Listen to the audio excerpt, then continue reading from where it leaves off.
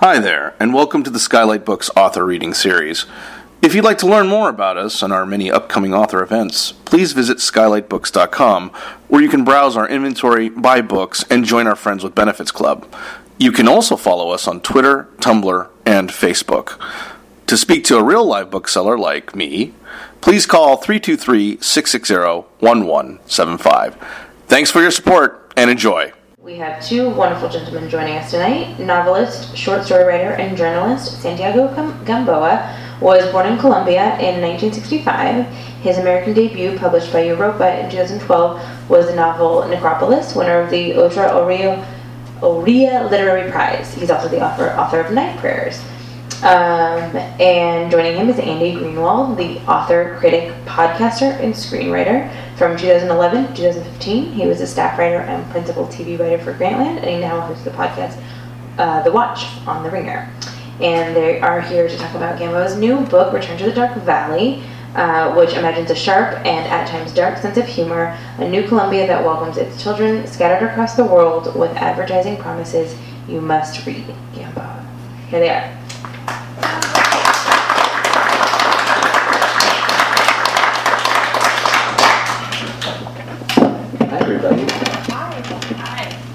Yeah, we don't need the microphones, but thank you for being here, and thank you to Skylight for hosting us tonight.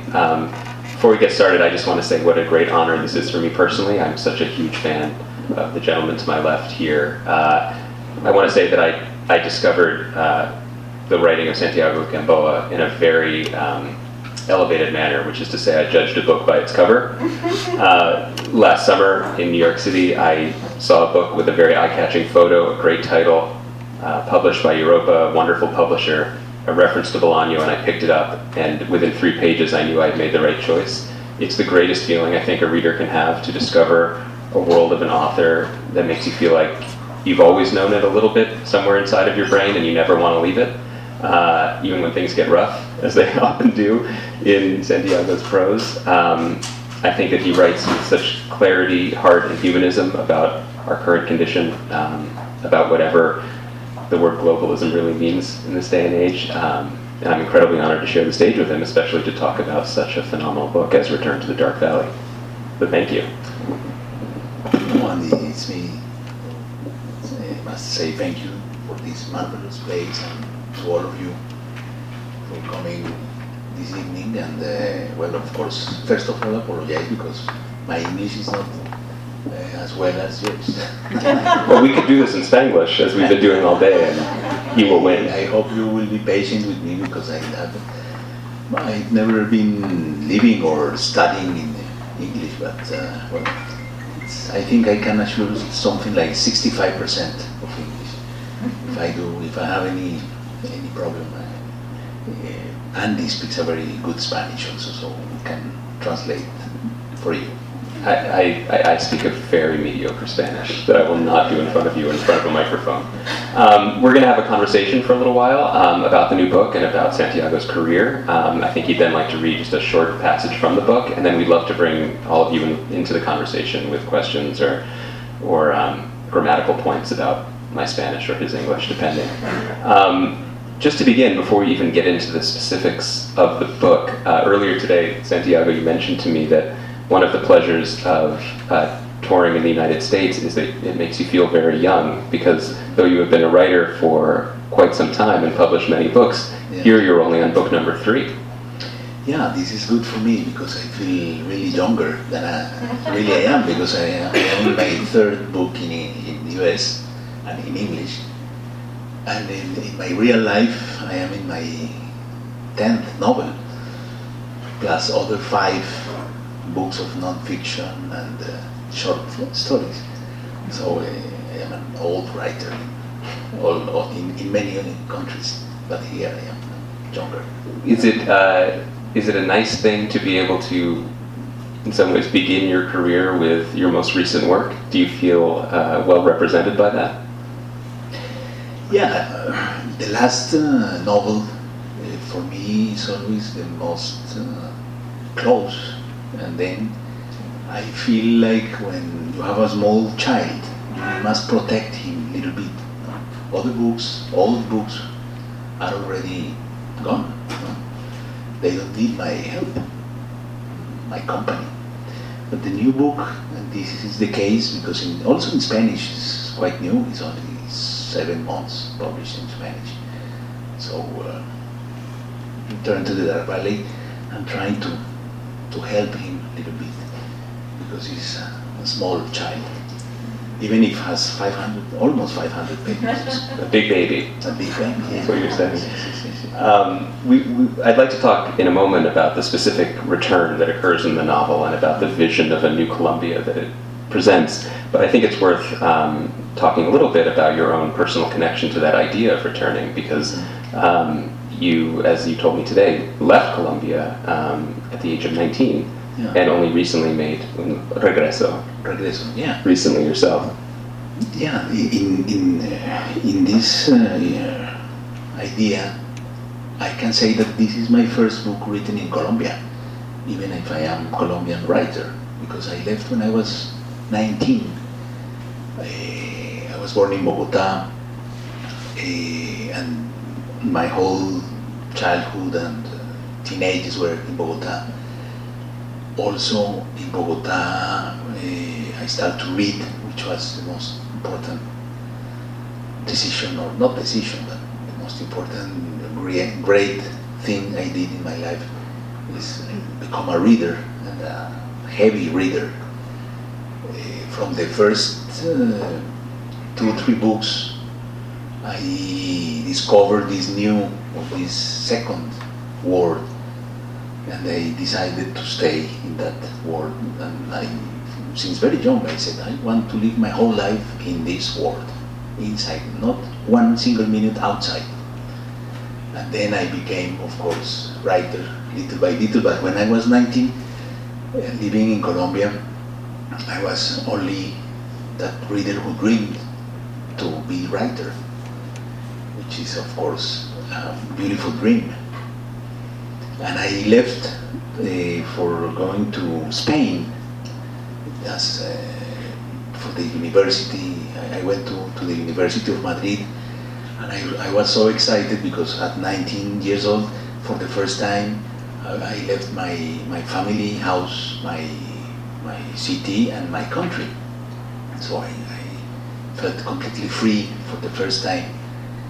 I was a little bit scared, of course, also, but I was completely free to do finally my own life. And with this distance, I started to write in a serious way, which meant for me on those ages, and probably today also, is to have a project and to do that project. And my project was to write novels. My first publication was a novel, not a short story. Usually writers start with the short stories, which are, so to do a good short story is very hard, but it's easier to write 25 pages is easier than 300. But I said, no, I want to write a novel. This must be my first book. So I started to, of course, to discover what meant that decision. And trying to find my own way to be writer, because I think this is the first thing that a young writer must do, to discover his own way to be writer. It's not possible to use other ways, because other ways are already busy, and you must do something original that comes from you. So it was for me very interesting, all those experiences. At the same time, I was growing in another country, far away from my region, from my original place, discovering new things and becoming someone else. Probably the most important thing for me was discover that it was much more interesting and much more deep and profound to be Latin American than only be Colombian. When I was living in Colombia, I was not almost aware to be Latin American. But when I went to Madrid, it was an incredible anecdote. I was in the university 2 or 3 months after my arrival. And one day, a Spanish friend, 2 Spanish friends arrived very excited to me and saying, Santiago, in French philology, because I was studying Spanish philology, said, Santiago, you must come. In French philology, there is an Argentinian. And I said, yes. For them, it was they considered it was an important information for me. I've never seen, in that period, an Argentinian in my life. But I said, okay, let's go to see that Argentinian. I've never seen one. And I went there, and when I shook hands with that Argentinian, it was something very strong, like an invisible line. And from one side, that Argentinian and me were, and in the other side was Spain and the Spanish people. And then I said, yes, this Argentinian and me, we belong to the same ideas, the region, history. We share many things. Of course, I've never been in Argentina, but I've read Argentinian writers. Same for him. Hasn't never been Colombian for him. Was probably even afraid of me. And then after that, to this group arrived also a Peruvian and a Chilean, and we discovered, I think, together that it was much more profound, this feeling of being Latin American. And then I connect with the writers. I was reading with all my admiration the big Latin American writers that we call the boom: Carlos Fuentes, García Márquez, Vargas Llosa, Guillermo Cabrera Infante, and many others from other countries. And the most incredible thing was that they were young. They were 60s, 58.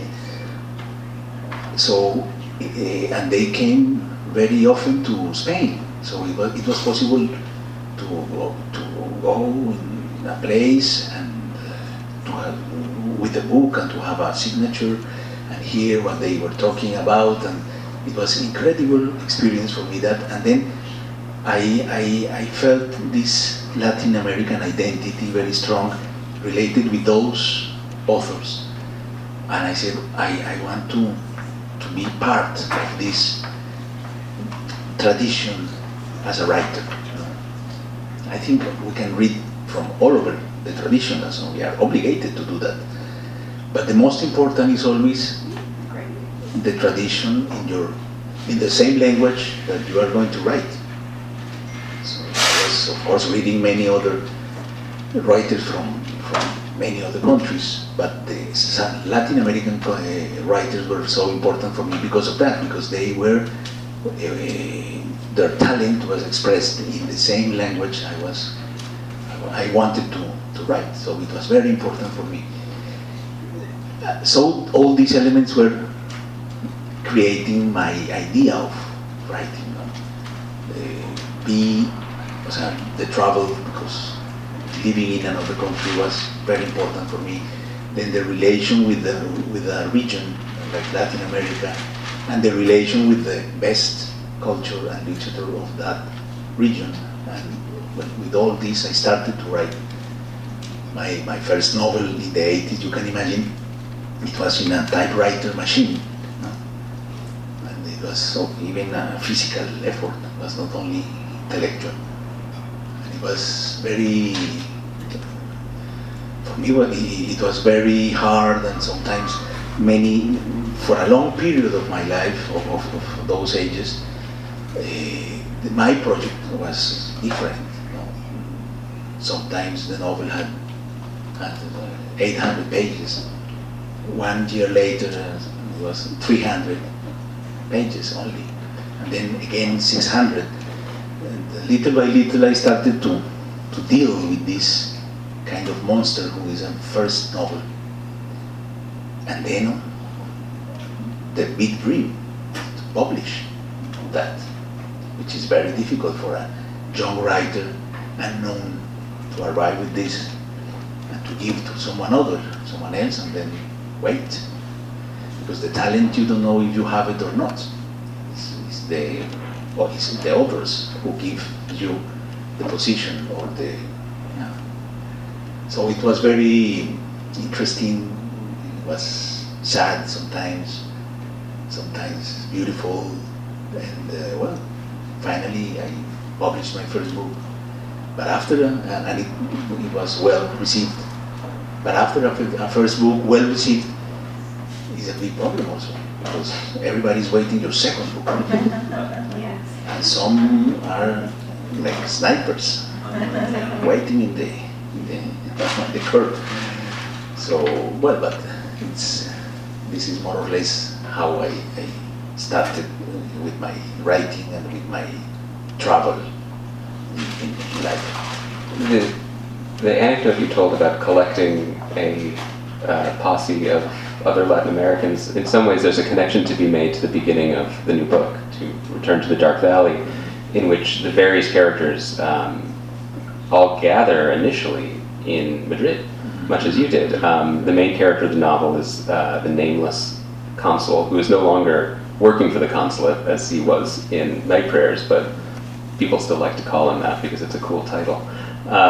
Juana, a character also from Night Prayers, and then some new characters, Manuela Beltran, who is a poet who has had her poetry stolen from her, and Tertullian, who claims to be the son of the Pope, but is also a heavily tattooed torturer who hunts down bad guys.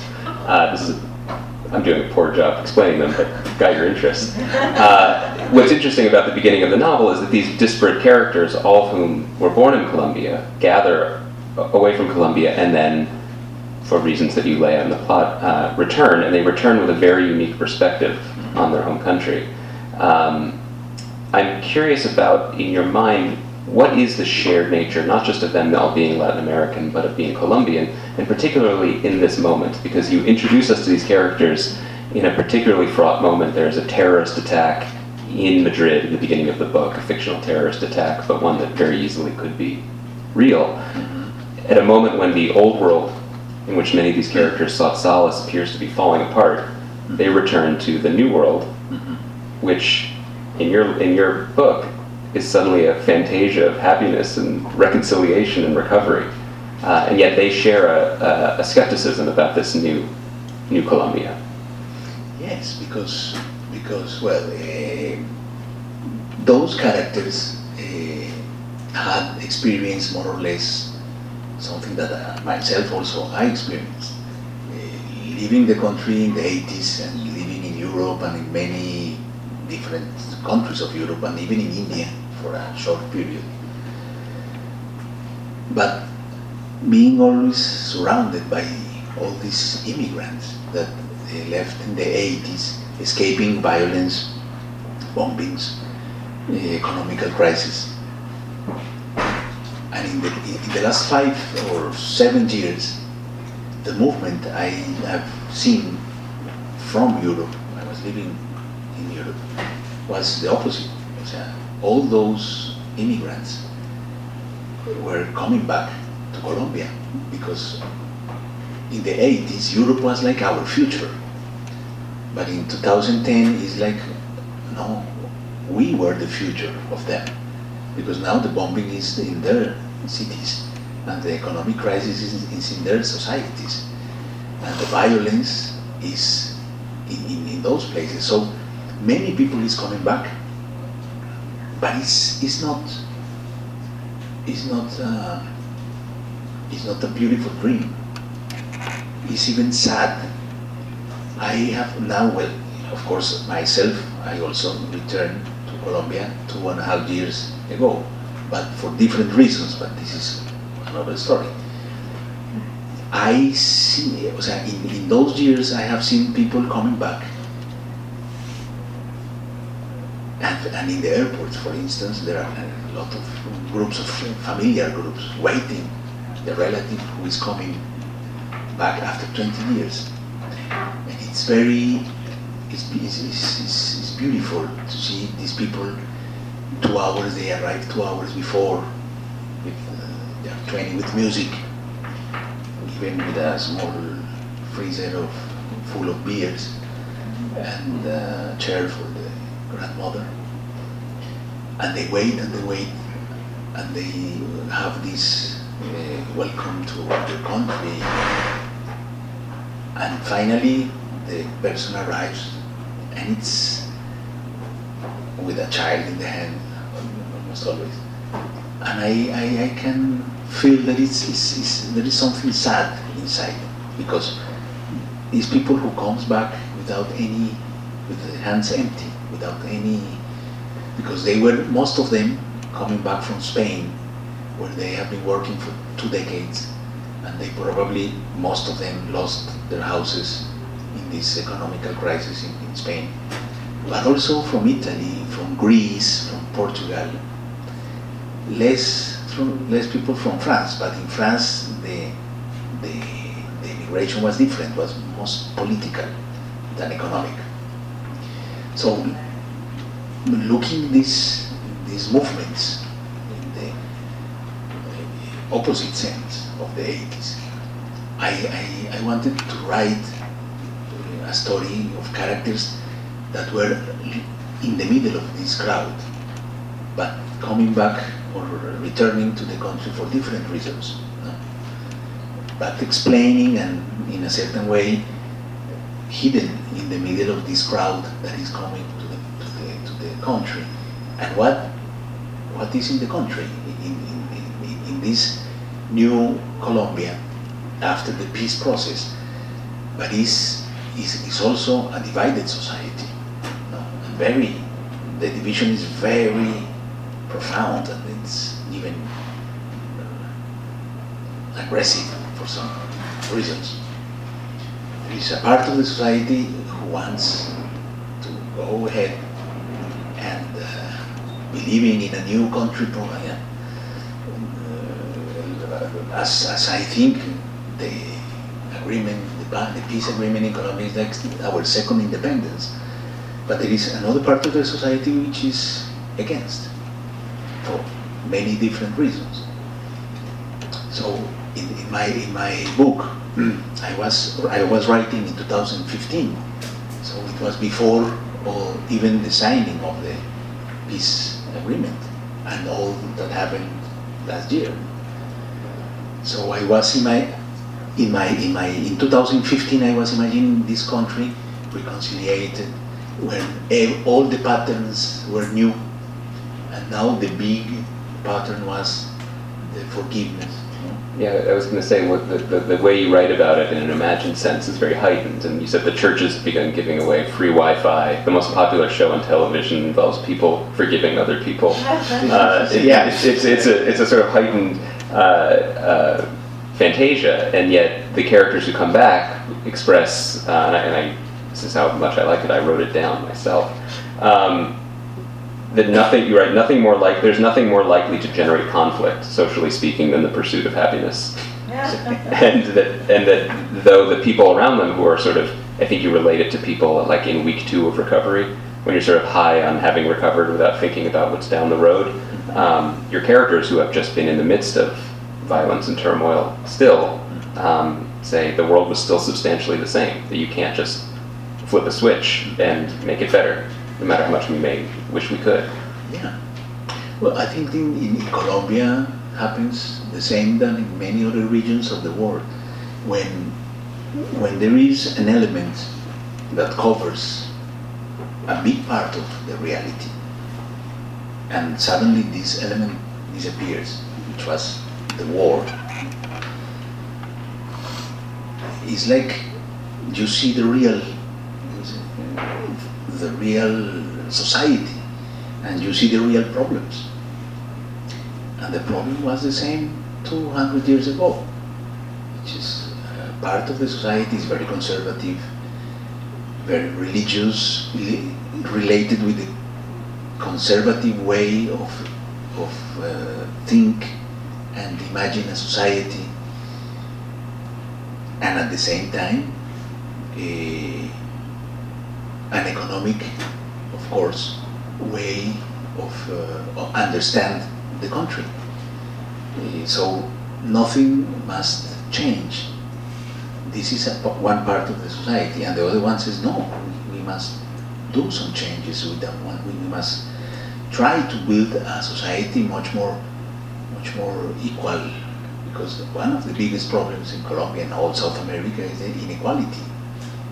We say inequality, economically talking, of course.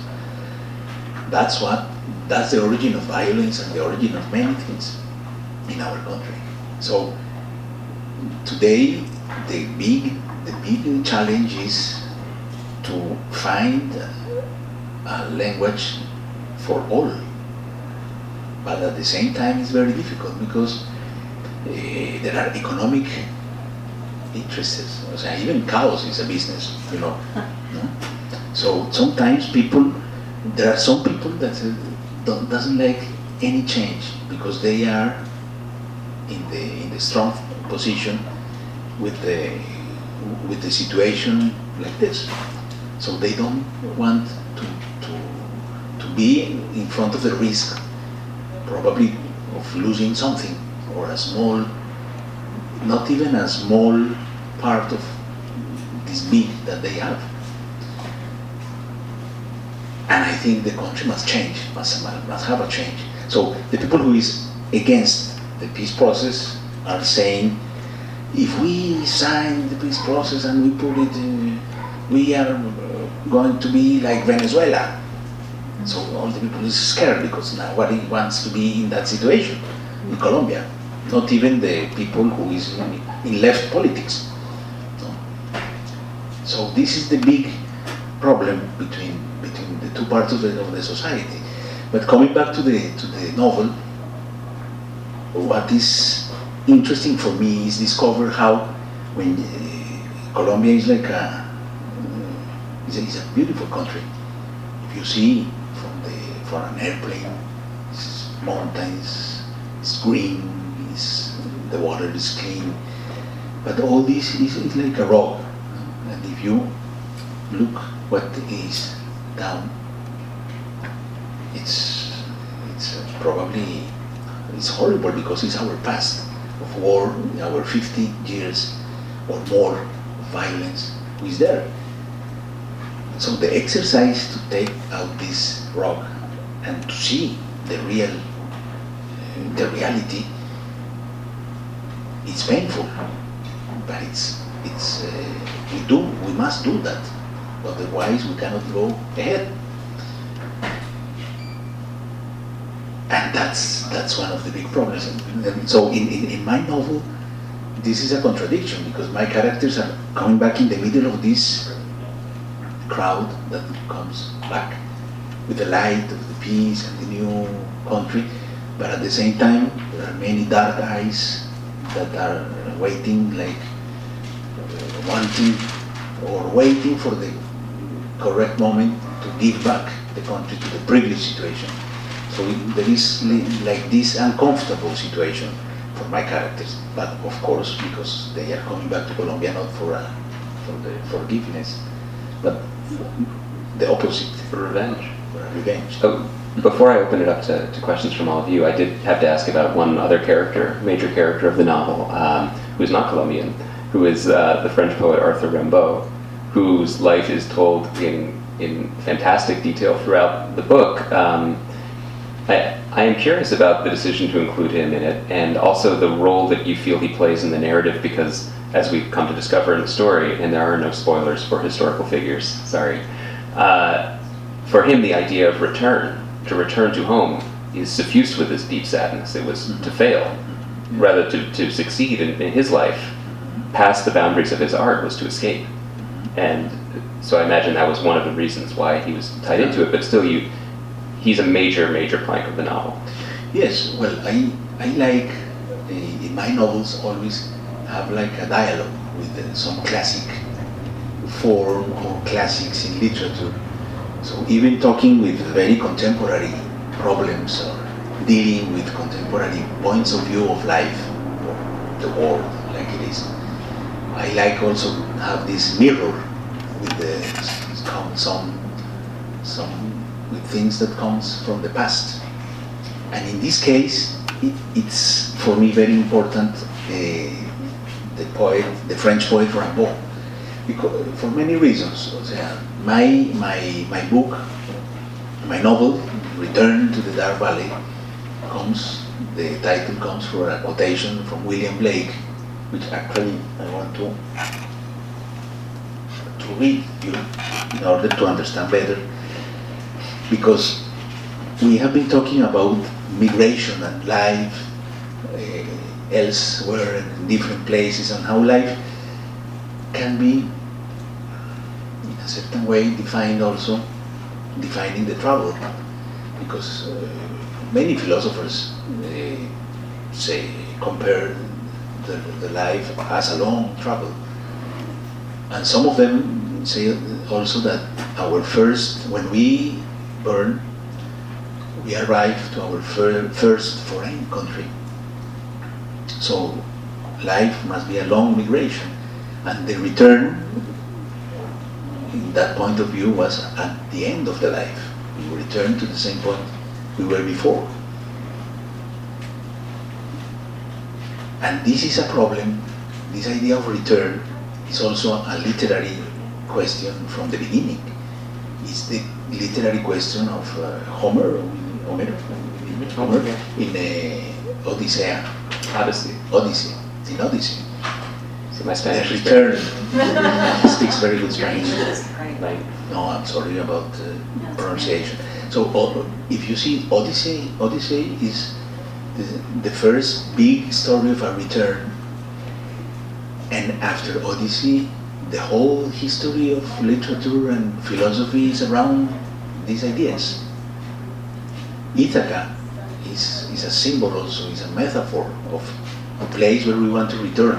But it's a literary question because it doesn't exist in the real life, because we cannot return, because we are not anymore the same, because time changes. And time is also the big theme of literature and poetry. So we are not anymore the same. So return is a poetical idea. It's a poetical question. And poetical questions or literary questions used to have literary answers, of course. That's why in my novel I introduce Rimbaud as one of for me, the first travelers of the 20th century, even if he traveled in the 19th century, and also the literary answer of the return. But this is the quotation of William Blake that Rimbaud, of course, read when he was living in London, and it comes from William Blake. And thinking in this idea of migration, we have these verses. That man should labor and sorrow and learn and forget and return to the dark valley whence he came to begin his labors anew. So those verbs, no? Labor and sorrow. And I love this, learn and forget and return to the dark valley. I think all this book is trying to explain these verbs, no? Labor and sorrow and learn and forget and return to the dark valley. This is a long journey in a whole life. So Rimbaud was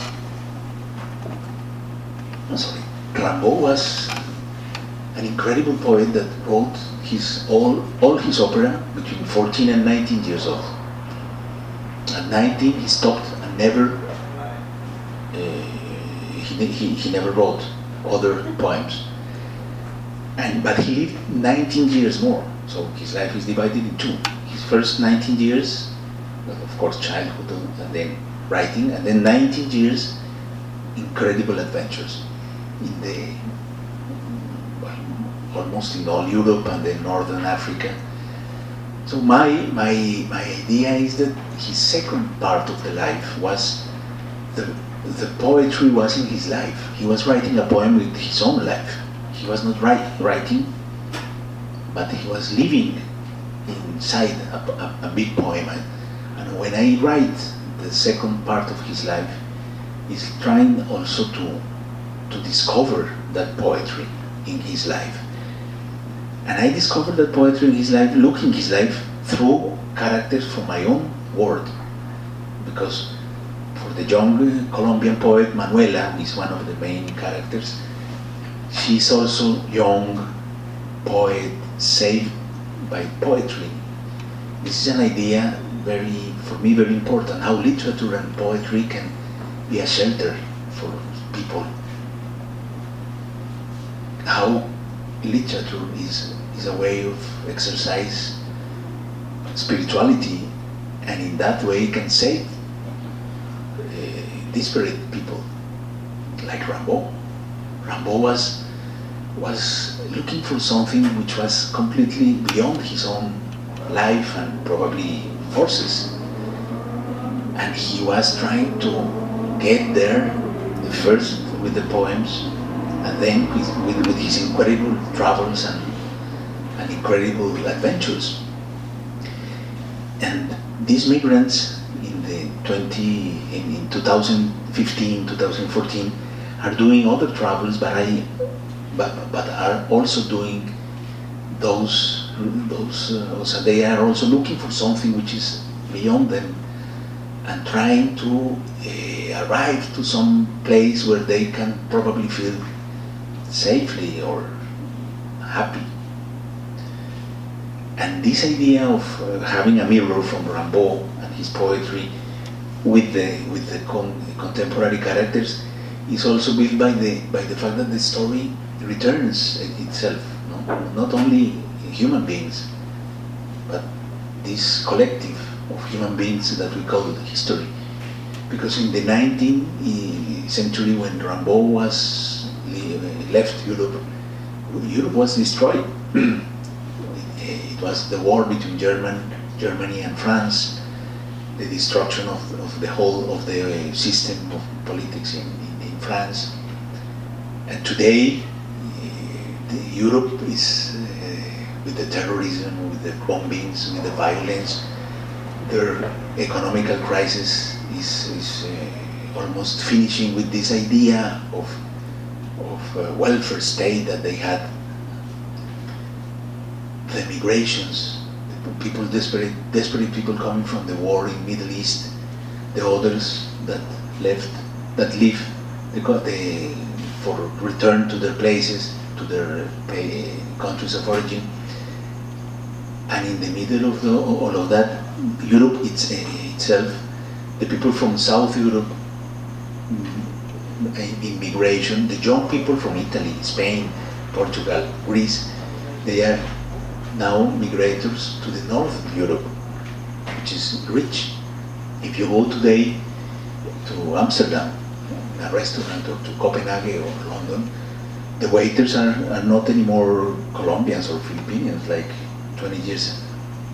No, are Spaniards, Italians, Portuguese, and Greeks. So, of course, they are Europeans, but they are migrants inside this dream of Europe. But that dream is crack. It's like doing cracking somewhere, because they are also helped by the social security of those new countries in the north. And the citizens of those countries start to say, but why we must pay for these young people from Italy, Portugal, that come to our country? And all this idea of European Union is very, very, very in danger because of all that. So it's, I think history has also his returns, not only us as human beings, and literature also comes back to the same themes and issues, and the return itself is a poetic idea, because we want to return to something that we can call probably a lost paradise. And what's that? It's probably our childhood, or some moments in life that we lost probably forever. And this nostalgia, it's the desire of a return, no? And all these elements are present in his writing. Well, one thing that I appreciate so much is you mentioned the importance of things from the past in the book and the bones of history that are under the feet of every one of these characters. But in all of your writing, there's also a very keen sense of the present.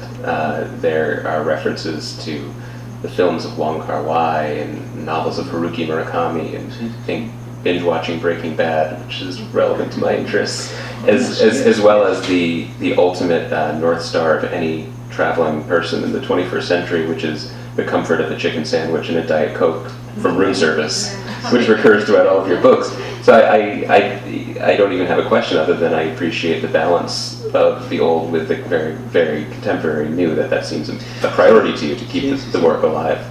And there is something important for me to tell you, and this, so we are talking about all this, but my novel is not a sociology essay. No, it's a novel. I think all these elements are it's like music behind. I like so much to write, and we were talking about that with Andy today, how, for instance, elements from the crime fiction or noir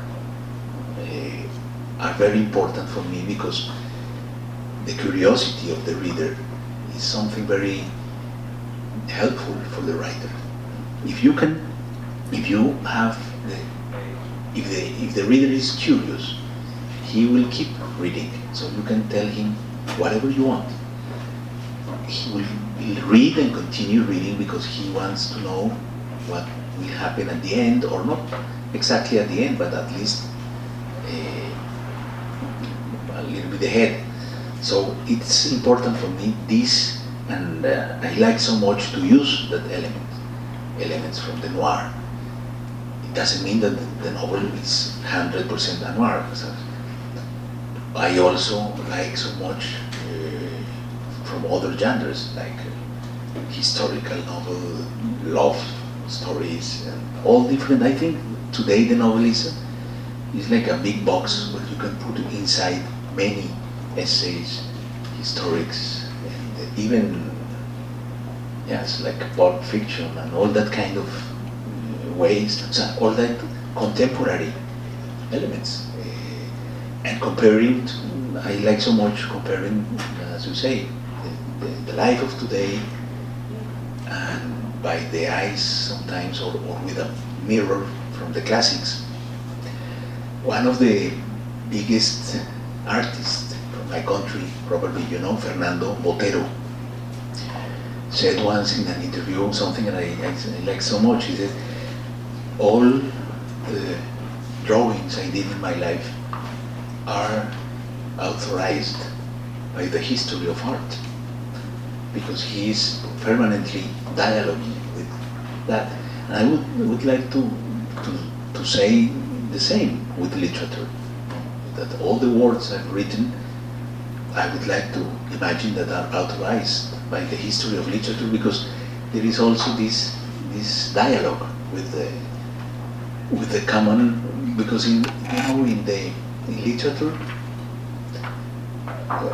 you can choose your family tree, because we have a tree here. You can choose, this novel comes from other novels, and these others from others, and at the end all the novels and all the poetry and literature is like a collective construction. You put one piece, a new small brick, in addition of many other things behind. No? So this is also an idea that I like. Literature itself is a character of my writing. I like my books to be like a place with many doors, and the reader arrives there and can open one of these doors and probably go to another book, and then to another, and then to another. And this is I think this is a nice way to live. Discovering all the time these books that follows after another and a previous and another one. This is a nice way to spend the time of the life. Speaking of collective construction, let's bring the audience into our conversation. Does anyone have any questions they'd like to direct towards Santiago? Mm-hmm. Hi, I'm from Louisiana. I also live in 19. Any female writers like from Latin America that inspire you? Of course. Well, I heard that you are asking for writers in Latin America that inspired me. Female. Clarice Lispector from Brazil. Silvina Ocampo from Argentina. And today there are a lot of extraordinary writers, women writers, but in English is, because in Spanish when you say escritora with the A, you don't, it's not necessarily precise. But new generations, there are extraordinary writers, for instance, from Mexico, Guadalupe Nettel. If you like to read Latin American literature, you must read Guadalupe Nettel, Valeria Luiselli. You must read my Colombian colleague Margarita Garcia Roballo. And I think today is a big boom of young women writing, and this is marvelous, because 50 years ago, when in the 60s, where Carlos Fuentes, Garcia Marquez, and all of this, Latin America was so different. Of course, so, how do you say, machismo. Machismo. Don't tell me that it's a Spanish word in all the languages.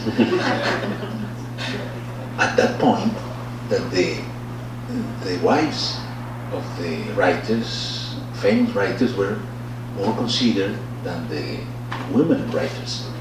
No? It was much more famous and celebrated. The wife of Garcia Marquez or Vargas Llosa, well, Vargas Llosa today is even more than, I don't know, than Clarice Lispector, for instance, who was a writer, woman. So I think today is not anymore like this. Of course, we are far away from the perfect world, but it's an important way. Yeah. I have two questions. The first one is, you talked about your earlier writings. Only 3 of your books have been translated into English. Are there any plans to translate your earlier works into English? 1. And 2, you read the quote from William Blake from your book, but there's another quote by Roberto Bolaño, who's another very famous Latin American writer. Yeah, of course. Well, first question, it depends. To be translated, all the books translated, it depends not on me.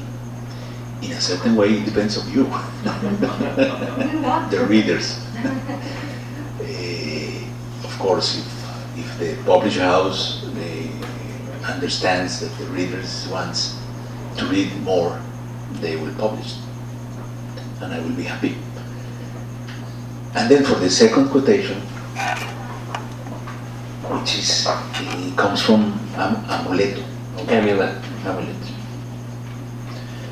Is because even though the abyss swallowed them, the song continued in the air of the valley, the mist of the valley. And this is, I think, is beautiful because it's related to this word that Bolaño, I think, described with in a very poetical way, and this is this idea of the young artist, the young poet, or the young man who wants to change intensively the world. And he probably knows that it's not possible to do it. And he probably knows that this fight is lost beforehand.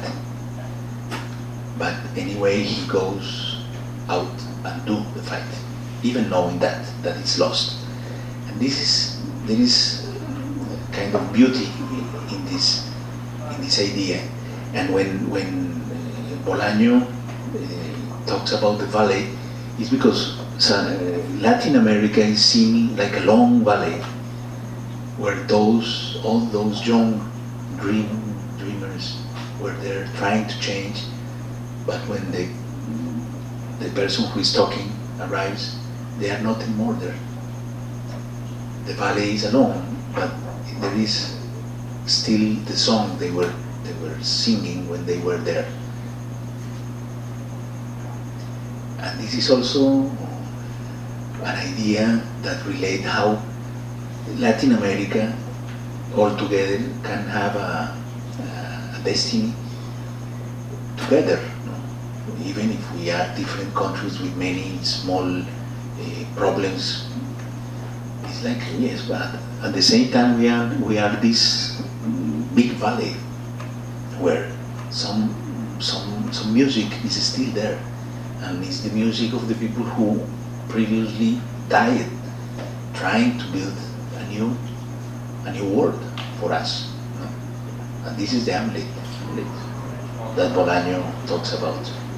So in my novel, it's important because it's like returning to this dark valley of William Blake, but it's also this Latin American valley where probably things can be better. We have time for two more. I think we have two more. I don't mean to offend you by this question, but there was a recent historian who wrote about the Serbian War, and he interviewed people who survived the violence, and they felt they were more alive during that violent time than they ever were in peace. Mm-hmm. And the incidents of suicide were measurably lower during the war. This survival mechanism that kicks in, and the almost euphoria, the removed ecstasy that occurs when people are in crisis in the body, that's realized in those relationships. This is completely true. And I want to ask you about how that would be situated in Colombia, and if we are, as you so beautifully described Europe in the collapse of the welfare state, Well, how can you peaceably, yes. how can you peaceably narrate a return, given where do we go from the collapse of the welfare state? What are the possibilities? They don't feel peaceful, and they don't feel Yeah. like a return. But many interesting things in your question. I think first part of your question is true. The war and the violence, it's easier because it's natural in the human being. And this is not me because I'm not a philosopher, but it's Kant who said that. It's the violence is natural. The peace is always something that must be accorded and built. So it's easier to exercise violence, because when you exercise violence, your own violence is against your enemy. But when you do peace, that your violence is against yourself, because you must sacrifice and shake hands with someone that probably you hate, or someone who killed your people. But you must do that, otherwise societies cannot think. Shakespeare is the poetical justice, the final justice. That what happened in Shakespeare at the end, everybody dies. If you compare with Chekhov, in Chekhov there are also many contradictions between the people. They hate one to others, and they hate between them. But what happens? At the end, they talk and they argue for hours, and finally, okay. They arrange, they find some way of according or arrange, and they come back to the houses alone, frustrated, because I did lot of sacrifices, and they are frustrated, but they are alive. And it's always better to be alive. No? So it's even in literature you can see that. And it's true. And then the violence, I always felt a contradiction with this idea of Rousseau, Jean-Jacques Rousseau. I don't know if I can say in English, but you can help me. The man is good and society, el hombre es bueno y la sociedad lo corrompe. The man is good, the society breaks it? It's It's broken. This is a romantic idea, but I think it's the opposite. As Kant said, the man is violent in his nature, and the society educate him. So I have a son, and you probably have family also, and we know perfectly that a kid naturally doesn't. If he has a problem with another kid for a toy, they don't sit down and talk until have an agreement. No, this is something that you must put inside with the education, because it's not nature. In his nature, it's not inside us. It's something that we must learn to be tolerant, to be all this. We have this in the civilization. That's why we call civilization, because probably the human being also in his whole history with understood little by little that there is a way of living better, doing this and this and this, and avoiding this and this and this.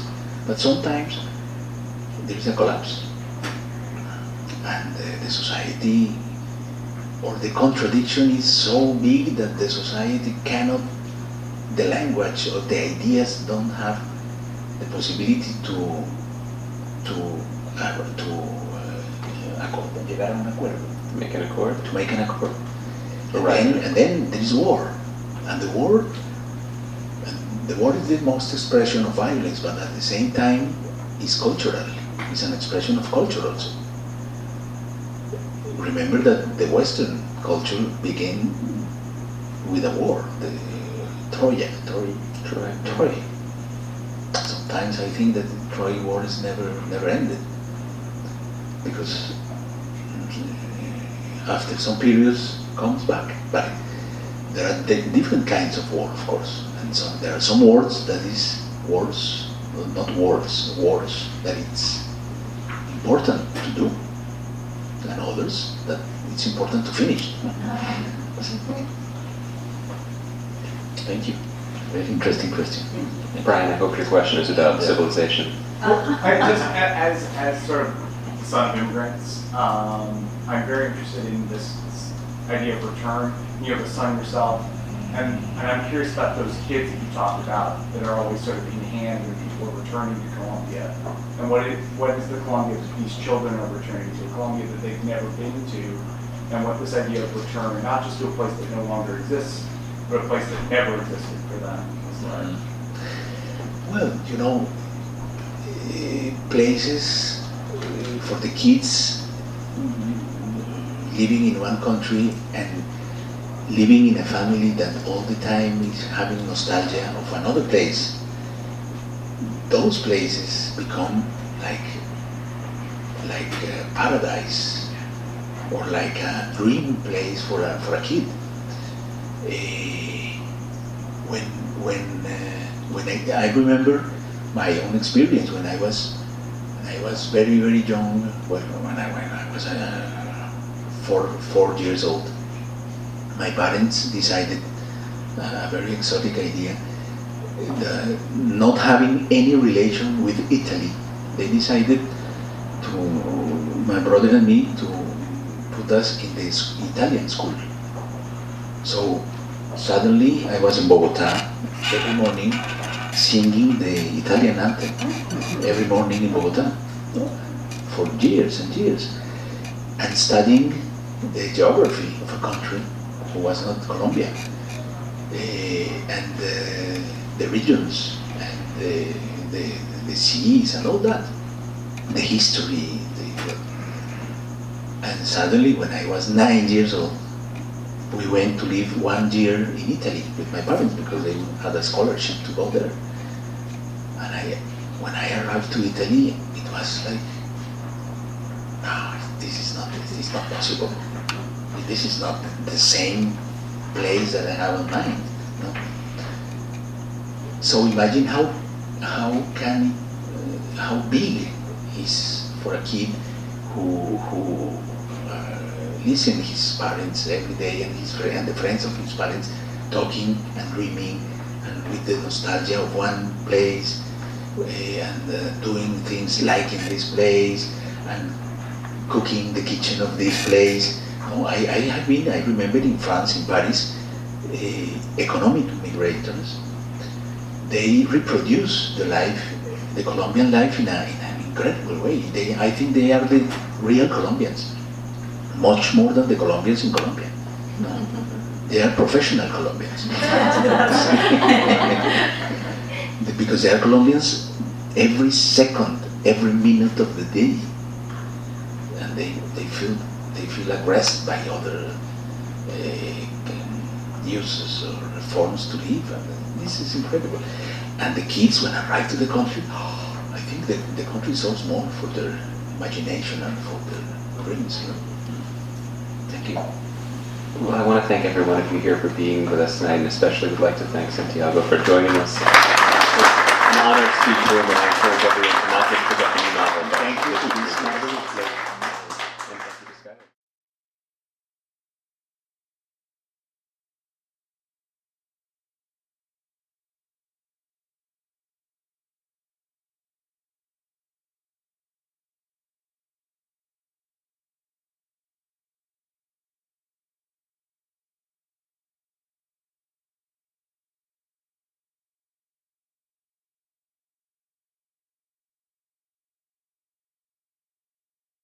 You've been listening to the Skylight Books author reading series.